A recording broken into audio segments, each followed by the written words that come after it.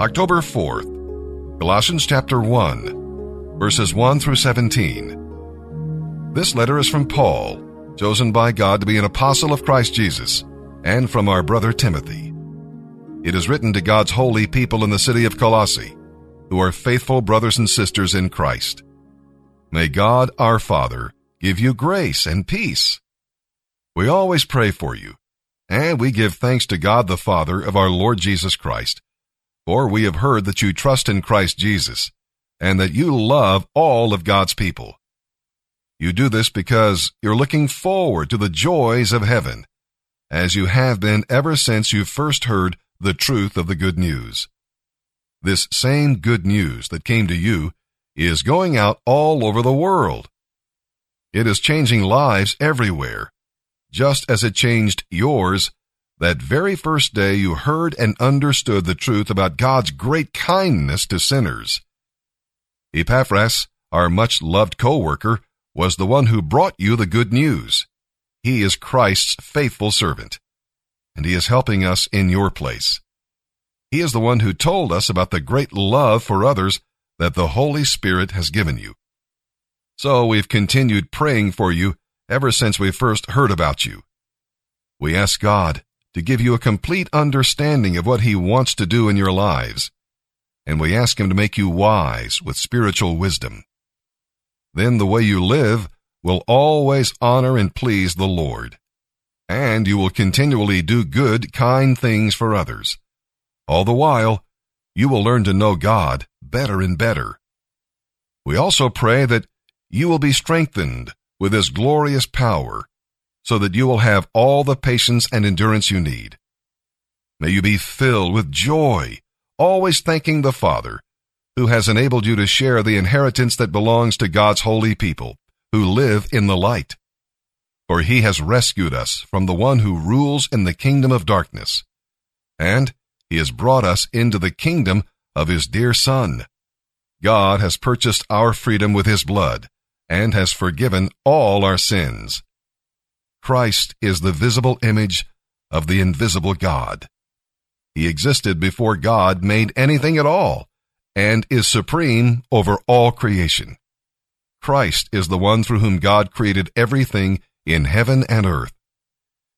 He made the things we can see and the things we can't see, kings, kingdoms, rulers, and authorities. Everything has been created through Him and for Him. He existed before everything else began, and He holds all creation together. There comes a time in every life when quit looks good. There comes a time in every job, in every marriage, when quit looks good. When problems seem insurmountable, when the giants seem unbeatable, when the mountains seem unmovable, when defeat seems absolutely inescapable, and retreat seems like your only logical option. I want you to remember, it is always too soon to quit. Say that with me. It is always too soon to quit. Christopher Marley said, and I quote, "Someone who is a big shot is only a little shot who kept on shooting."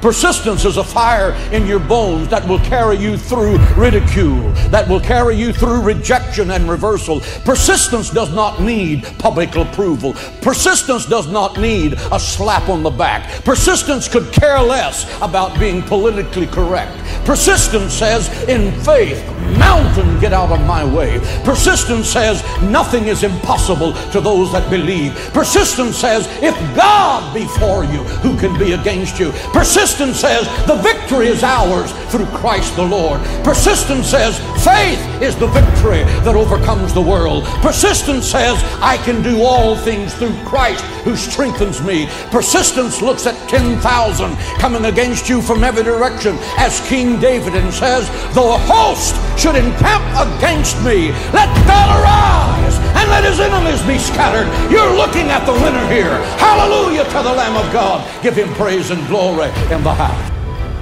Quit living life looking in the rearview mirror. Quit looking at the mistakes of yesterday and say, it prohibits me from being all I can be today.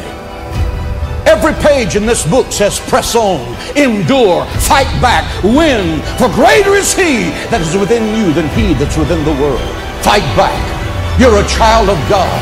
The royal blood of heaven is flowing in your veins. God does not sponsor flops, and He does not manufacture junk. You are a child of the Most High God. You're going to stand in the winner's circle. You're not going to be the victim. You're going to be the victor, because Christ is Lord over your situation. Only believe all things are possible for you. Never give up. Never, never, never, never, never give up. Stay at it.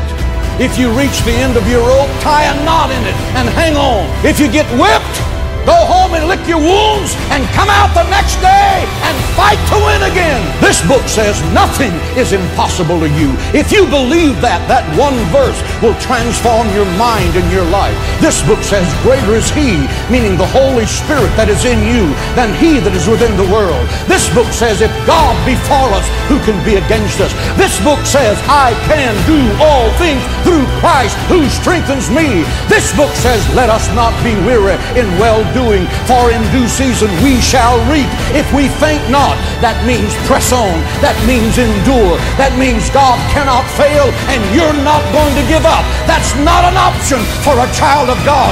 This means you are going to be the winner. Listen to this and write it down if you can't remember it. You're never going to outgrow warfare. You simply must learn to fight. I hear people saying to me all the time, oh, when is it going to get easier? When you die.